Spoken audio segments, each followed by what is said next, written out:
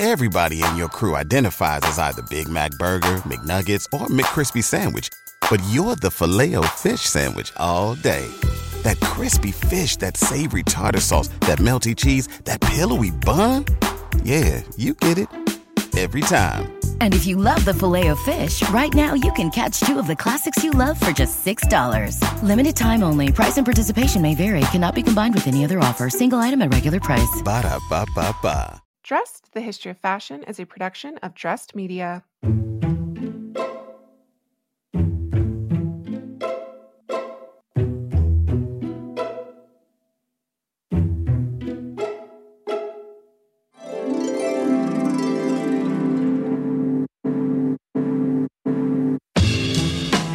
With over 8 billion people in the world, we all have one thing in common.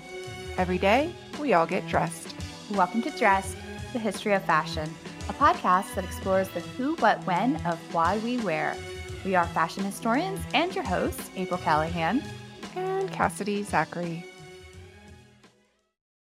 Dress listeners, all this talk about Gilbert Adrian and his costume designs for the 1939 classic The Wizard of Oz got me thinking about the costumes for another iconic production also based on L. Frank Baum's beloved children's book, The Wonderful Wizard of Oz.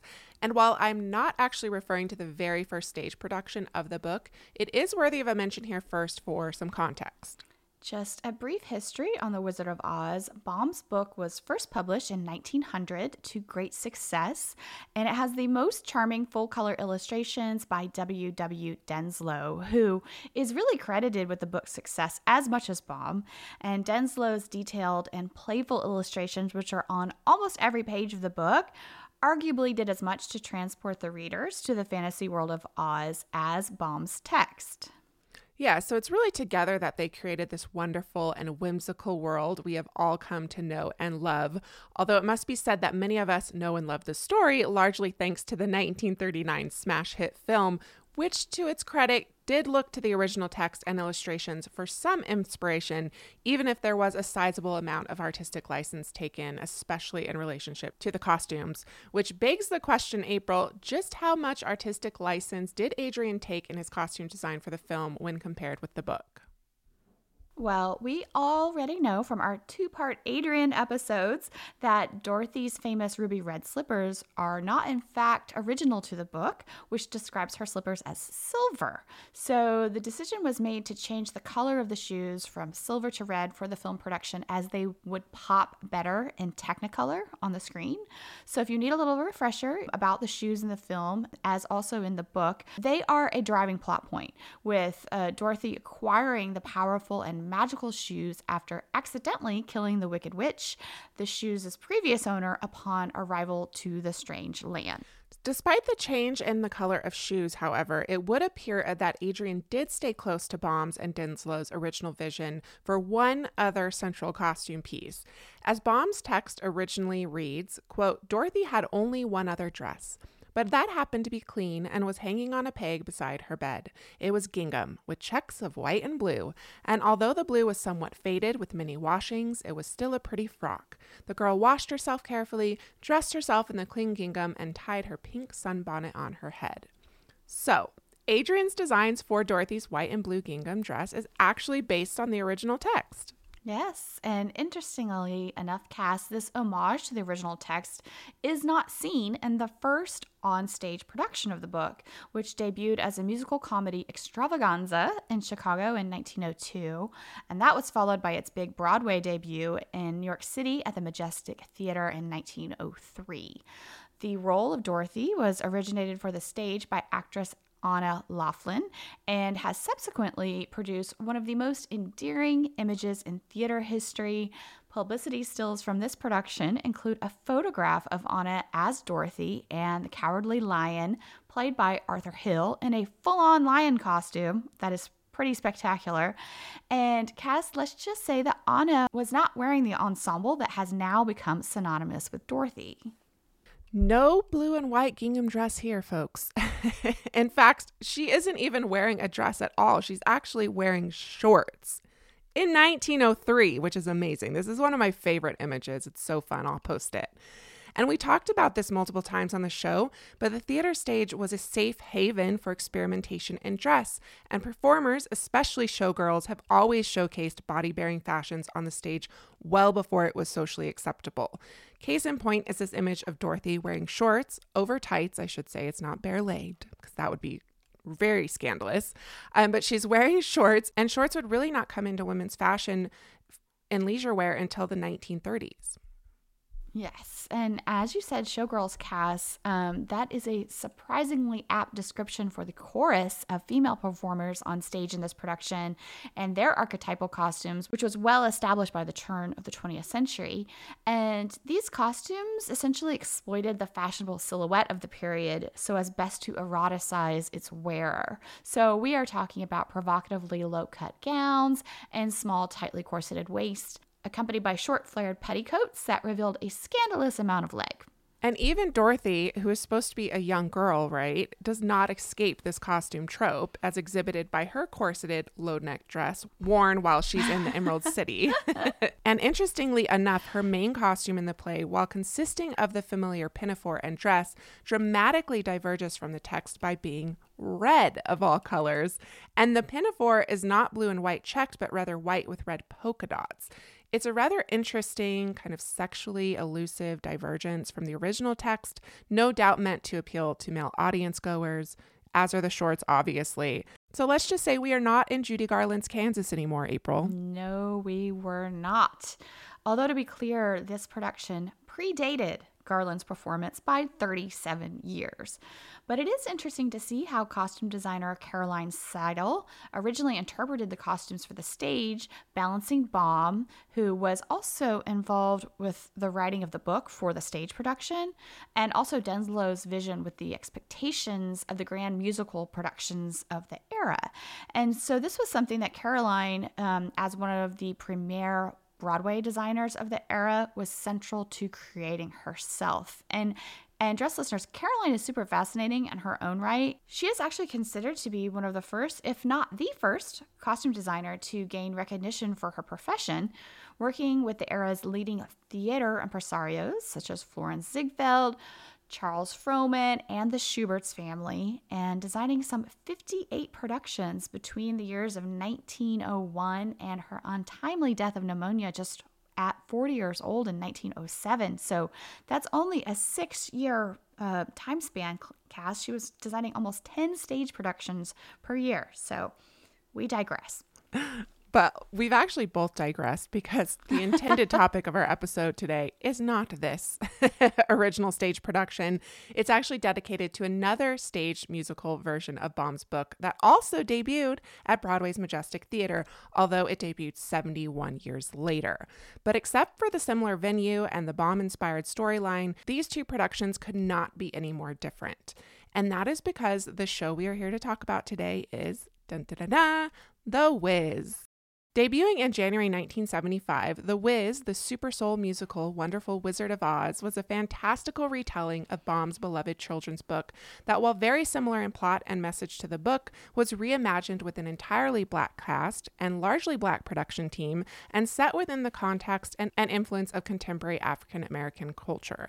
And central to that culture is, of course, dress. And our listeners may be most familiar with the 1978 film version of The Wiz, which starred an all-star cast, including Diana Ross as Dorothy, Michael Jackson as the Scarecrow, Lena Horne as Glinda, the Good Witch, Richard Pryor as the Wizard of Oz, who were just some of the stars among many others in the production. But the film was actually based on the smash hit 7 Tony Award-winning stage production that preceded it. Making its Broadway debut in January of 1975, The Wiz ran for 4 years and 1,672 stage performances before closing in 1979. But it has been subsequently revived several times, we must say, and the book was scripted by William Brown, with music and lyrics by Charlie Smalls, choreography by George Faison, and the direction and costume design were astoundingly both done by Jeffrey Holder.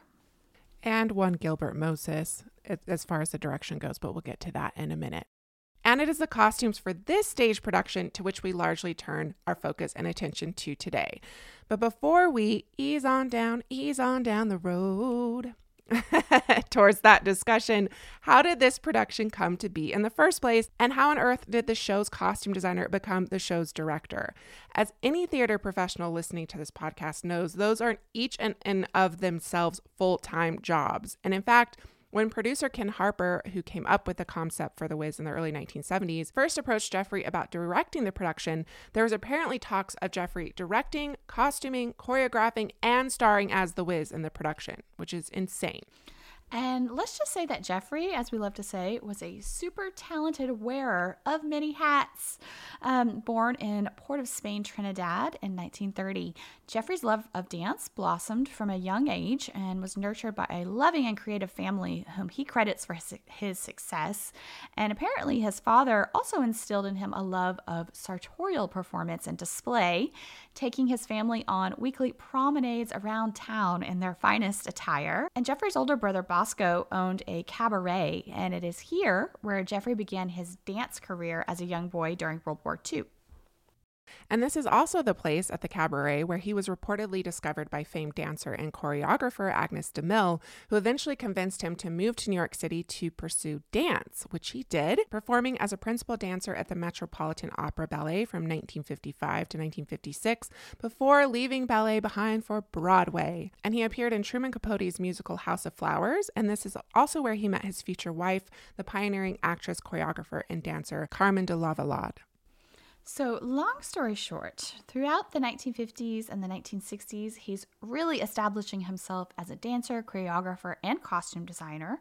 His work with the Alvin Ailey American Dance Theater in the 1960s included providing choreography, music, and costumes for the 1967's Prodigal Prince, and he did the same for the Dance Theater of Harlem's 1974 production of Douglas. His many talents also included acting, appearing in 1967's Dr. Dolittle, and one of my all-time favorite Bond characters, Cass. He was the henchman Baron Samedi in the 1973 Bond film Live and Let Die, which is probably one of my top 3 Bond films. Just saying. Yeah, I was going to say, he's actually very recognizable if you see him. And if you grew up watching the 1982 musical Annie like I did, you'll instantly put a face to Jeffrey's name when I say that he played the beloved bodyguard Punjab. So, yeah, he'd made quite a name for himself. Dress listeners, we often refer to ourselves on the show as dress detectives, but what if we told you that you could travel back in time and solve your own fashionable mysteries? Because you can, by joining us in playing June's Journey. And April, I can't tell you how much fun I've had playing June's Journey. It's this hidden object mystery game with a captivating detective story. It takes you back to the glamour and intrigue of the 1920s with this diverse cast of characters. And basically, each new scene takes you further into the story of a thrilling murder mystery that sets the main protagonist, June Parker, on a quest to solve the murder of her sister and uncover her family's many secrets. You will sleuth with June in the antique parlors of New York, the chic sidewalks of Paris, and you can even build your own luxury island estate where you get to decorate and plan decadent gardens. And there's also a chat and challenge feature where you can play alongside friends. So join us, dress listeners, in putting on your detective hats and escape to a bygone age of mystery, danger, and romance. Discover your inner detective when you download June's Journey for free today on iOS and Android. Cass, as you know, we are going to be expanding our fashion history travel offerings this year. Mm-hmm. So you better bet that I'm going to be brushing up on my language skills with Rosetta Stone. With more than 25 languages offered, including Spanish, French, Italian, German, Korean, Chinese, Japanese, Dutch, Arabic, Polish, and so many more, that world out there is practically at the tip of your tongue. And that's right, dress listeners. For more than 30 years, Rosetta Stone has been the expert in language learning. There are no English translations, so you really learn to speak, listen, and think in that language, which is incredible. You learn by immersion, and their programs are available to use on your desktop or as an app. And let's not forget that there is an amazing built-in true accent feature that gives you feedback on your pronunciation, so you learn the proper accent from the very start. For a limited time, Dress listeners, you can get Rosetta Stone's lifetime membership for 50% off by visiting rosettastone.com/today. That's 50% off unlimited access to 25 language courses for the rest of your life. Redeem your 50% off at rosettastone.com/today. Everybody in your crew identifies as either Big Mac Burger, McNuggets, or McCrispy Sandwich. But you're the Filet-O-Fish Sandwich all day. That crispy fish, that savory tartar sauce, that melty cheese, that pillowy bun. Yeah, you get it. Every time. And if you love the Filet-O-Fish, right now you can catch two of the classics you love for just $6. Limited time only. Price and participation may vary. Cannot be combined with any other offer. Single item at regular price. Ba-da-ba-ba-ba. But back to the 1970s and The Wiz, or the pre-production phase of The Wiz. As we mentioned, when producer Ken Harper initially approached Jeffrey to direct The Wiz, Jeffrey wanted complete control over every aspect of the production, wanting to direct, costume design, choreograph, and play the character of The Wiz, etc.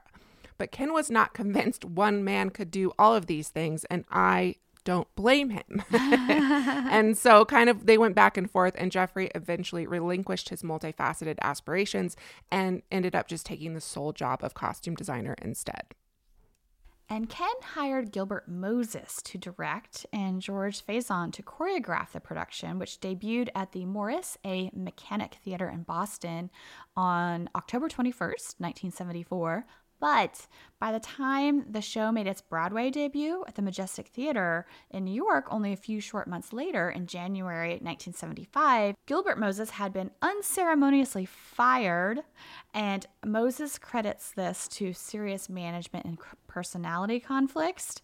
And Gilbert Moses was replaced by, as you guessed it, one Jeffrey Holder, who also apparently did some firing of his own, replacing Stu Gilliam, who played the Scarecrow, with Hinton Battle. But he did keep the rest of the cast the same, including the show's star, 15-year-old Stephanie Mills, who as Dorothy packed a powerful alto voice for her 4'11" frame. She was quite petite. And this is where it gets a bit scandalous, Dress listeners, because a May 1975 article by Eleanor Lester cites Jeffrey Holder as the Wiz who rescued the Wiz and credits him with not only saving the troubled production with a, quote, 11th hour rescue operation, but it also credits Jeffrey as the visionary behind the entire look of the production from the beginning. And let's just say this was an idea that was clearly put into her head by Jeffrey himself, who relays in the interview that not only did he come up with the title The Wiz, after his very first meeting with Ken, he apparently took pen to paper and drafted the entire production. He says, "While I saw the whole thing from beginning to end, just the way it should be. The tornado ballet that carries Dorothy away, the yellow brick road, both, it should be said, are costume designs versus actual sets in this production, which is really cool." And then he talks about creating Munchkin Land, the Cowardly Lion, the Tin Man, the Scarecrow, the Wicked Witch, the Emerald City. I saw the whole thing, just how everyone could act and move, and I put it all into 40 drawings in about 2 hours. According to Jeffrey, his illustrations even helped Ken secure the production's funding from 20th Century Fox, who simultaneously secured any future film rights. And also his illustrations, as he told to Eleanor, the journalist referred to earlier, quote, determined the choreography, and the choreography was the show. But let's just say that former director Gilbert Moses had a bit of a different perspective. And we know all about this because the New York Times published his retort to Eleanor's story and Jeffrey's claims the following months.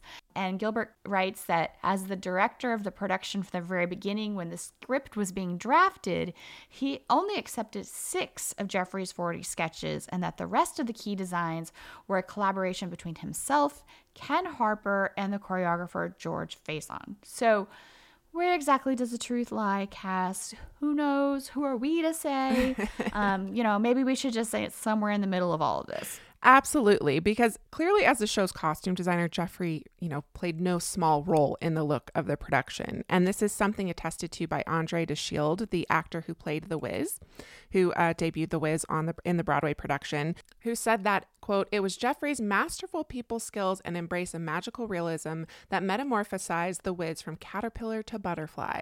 And this quote is actually from a 2013 article Andre wrote entitled Easin' on Down the Yellow Brick Road, A Black Man's Journey to Oz, in which he reflected on the personal and cultural significance of The Wiz. In that article, he writes about the initial difficulties the show faced, which included the cast being faced with a closing notice the same day the show opened on Broadway.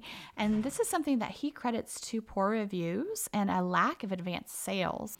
But nonetheless, he writes, fiercely positive word of mouth combined with an aggressive and innovative television campaign saved the day, and the Super Soul musical went on to make Broadway history, winning 7 Tony Awards, including Best Musical, and securing a foothold on the Great White Way for future all-black casts. Let's just say that the show was a bona fide hit, and it was led by a stellar cast who inhabited a colorful, whimsical dreamscape. Quote, the tone is self-mockery with a satiric bite.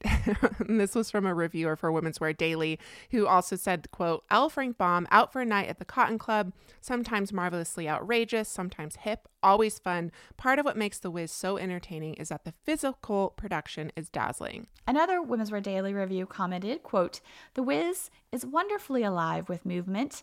Every one of the familiar characters in this version of L. Frank Baum's perennially fresh fantasy has his own way of moving. Hinton Battle as the Scarecrow slides around the stage as if he has no joints to speak of. Tiger Haynes as a tin man made from scraps of garbage pails and beer cans tap dances. Ted Ross as the Cowardly Lion with a fur-dappled lion suit and a mammoth blonde afro struts to the beat of the band. The tornado that flies Dorothy from her native Kansas to Oz is, of course, a dancing tornado. A chorus in black with upturned umbrellas and tortured dance steps. Even the yellow brick road is a foursome with oversized yellow shoes constantly in motion. In an interview with Women's Wear Daily, the show's star, Stephanie Mills, commented on what set the production apart from its predecessors. And she says, we didn't change the story at all, but all music and lyrics are new. And as we mentioned earlier, the music and lyrics were written by Charlie Smalls, and they're really kind of a mix of rock, soul music, and gospel, which is a far cry from, say, the melodic stylings of Judy Garland. And this is something that Stephanie also addressed. And she said, people keep asking me, how come I don't sing Somewhere Over the Rainbow? But I'm not playing Judy Garland's Dorothy. My Dorothy is me. And The Wiz was not intended by any means to be a version of the 1939 film, but rather Baum's original book told through the lens of Black culture. And this is no more evidence than in the costume designs, which paid homage to both contemporary African diasporic aesthetics and Jeffrey's Caribbean American heritage.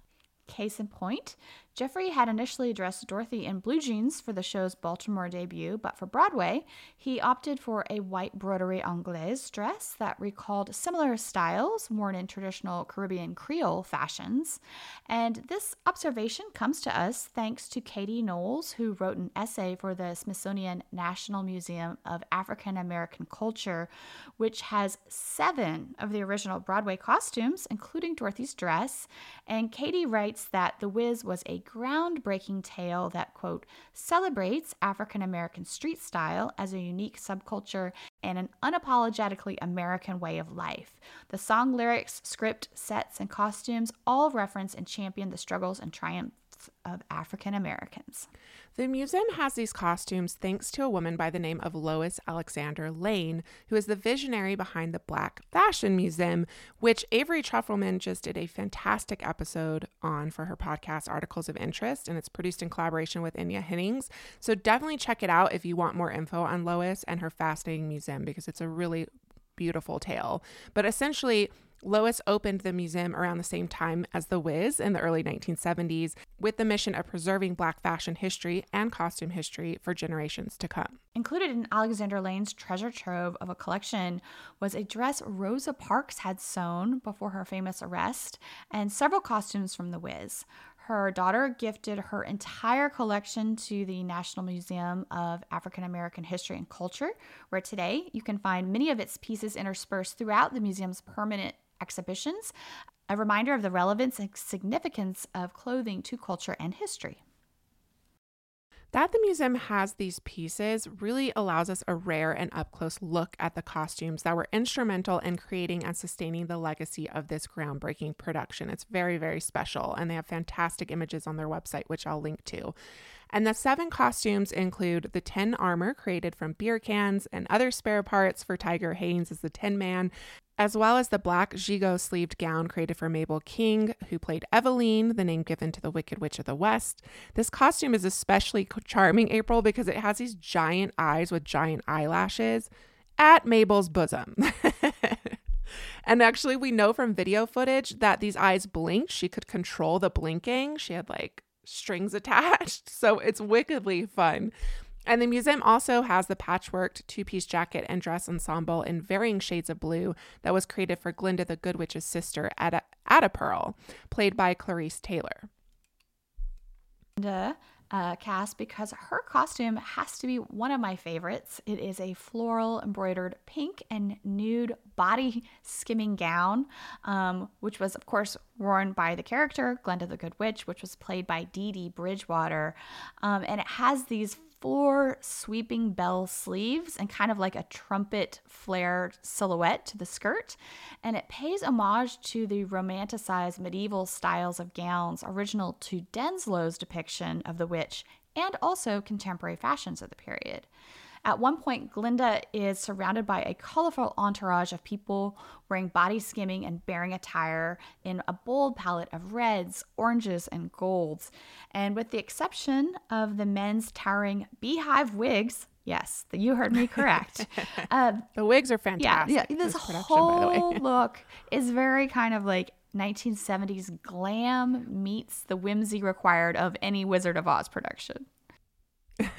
Yeah, and speaking of the 1970s and 1970s fashion, you cannot get more 1970s than the design worn by the Grand Wizard, or Wiz himself, who is a bona fide disco dandy if there ever was one.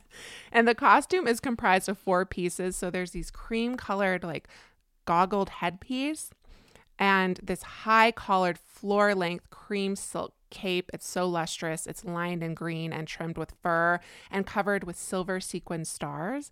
And then that goes over a jumpsuit, which features a sequin star on the booty. And I'm curious about that because it doesn't feel like you would ever see that. So I'm like, did he put that? Did Jeffrey put that there just for Andre's knowledge? Or it's obviously a part of whimsy and play, but that's really fun. And of course, no 1970s men's disco ensemble would be complete without white platform shoes. So this costume is just spectacular. And it was actually donated by Andre de Shields himself, who originated the role on Broadway and reprised it several times over the years. And as mentioned earlier, he wrote a fantastic article about what the Wiz meant to him, who, as the 9th of 11 children, quote, grew up a child at risk in the inner city of Baltimore, Maryland, end quote. At 9 years old, the enterprising Andre collected pennies that he earned from running errands for his neighbors to spend his Saturdays at the picture show.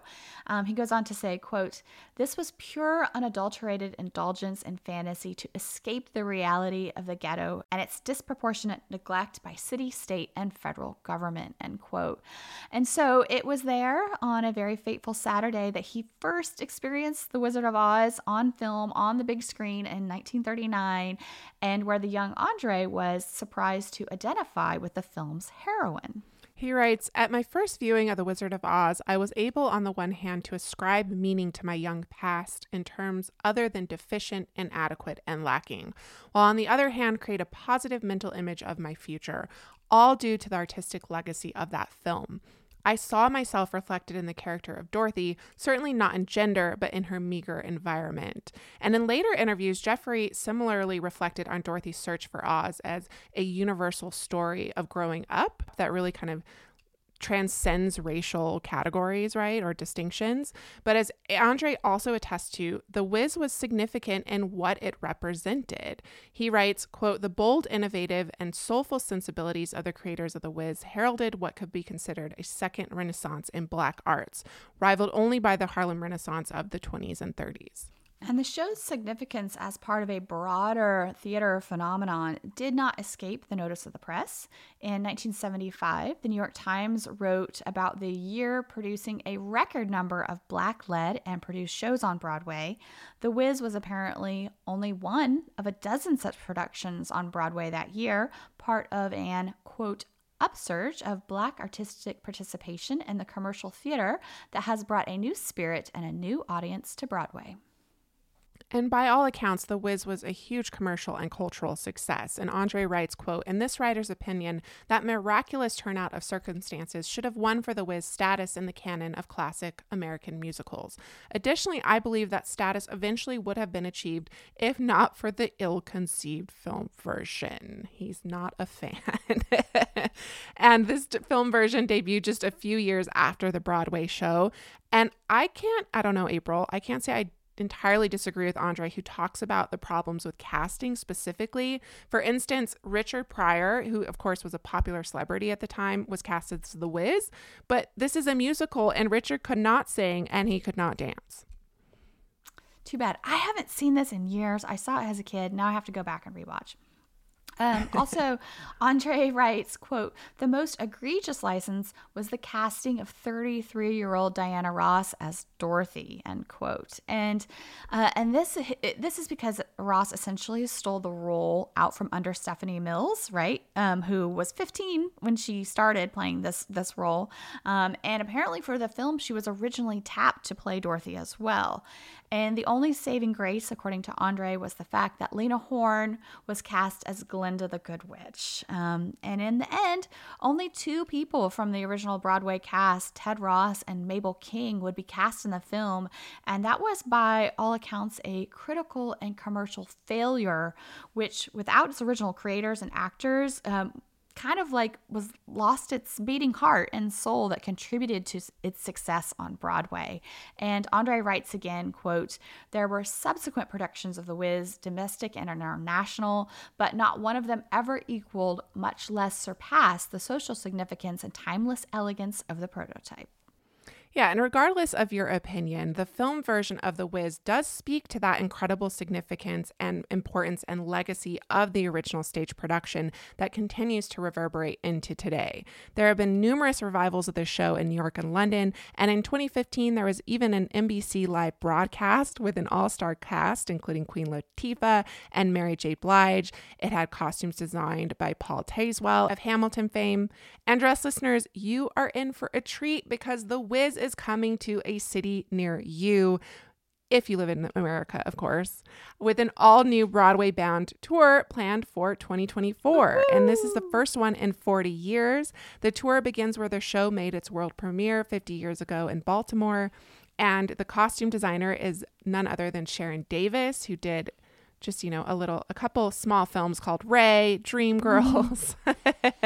So it's sure to be a visual feast for the senses that I, for one, will be attending if it makes it to New Mexico. Yes. So what you're saying, if I'm understanding correctly, is that it's going to come back and end up being back on Broadway? Yeah, I think that's what they're aiming for. Like, it starts in Baltimore, tours the city, tours the country, and then comes back to New York. Yeah. Nice. I think that does it for us today, Dress listeners. May you consider donning a pair of silver slippers to create your own original Oz magic next time you get dressed. Or you can also just send us an email and say hello@dressedhistory.com. You can also always direct message us on Instagram at dressed_podcast, where you'll find images and reels to accompany each week's episode. And if you want to find the Instagram content specifically connected to this episode, check out the hashtag dressed317. That's dressed and the numbers 317. And just a friendly reminder, you can now listen to Dressed ad-free. For just $3 a month, you can ditch the ads and support the show.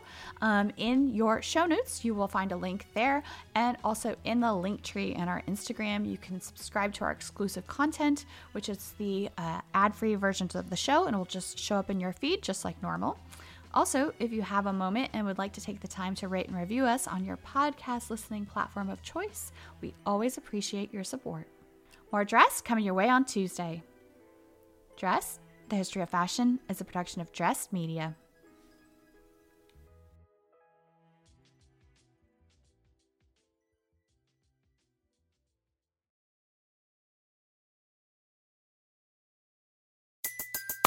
Everybody in your crew identifies as either Big Mac Burger, McNuggets, or McCrispy Sandwich. But you're the Filet-O-Fish Sandwich all day. That crispy fish, that savory tartar sauce, that melty cheese, that pillowy bun. Yeah, you get it. Every time. And if you love the Filet-O-Fish, right now you can catch two of the classics you love for just $6. Limited time only. Price and participation may vary. Cannot be combined with any other offer. Single item at regular price. Ba-da-ba-ba-ba.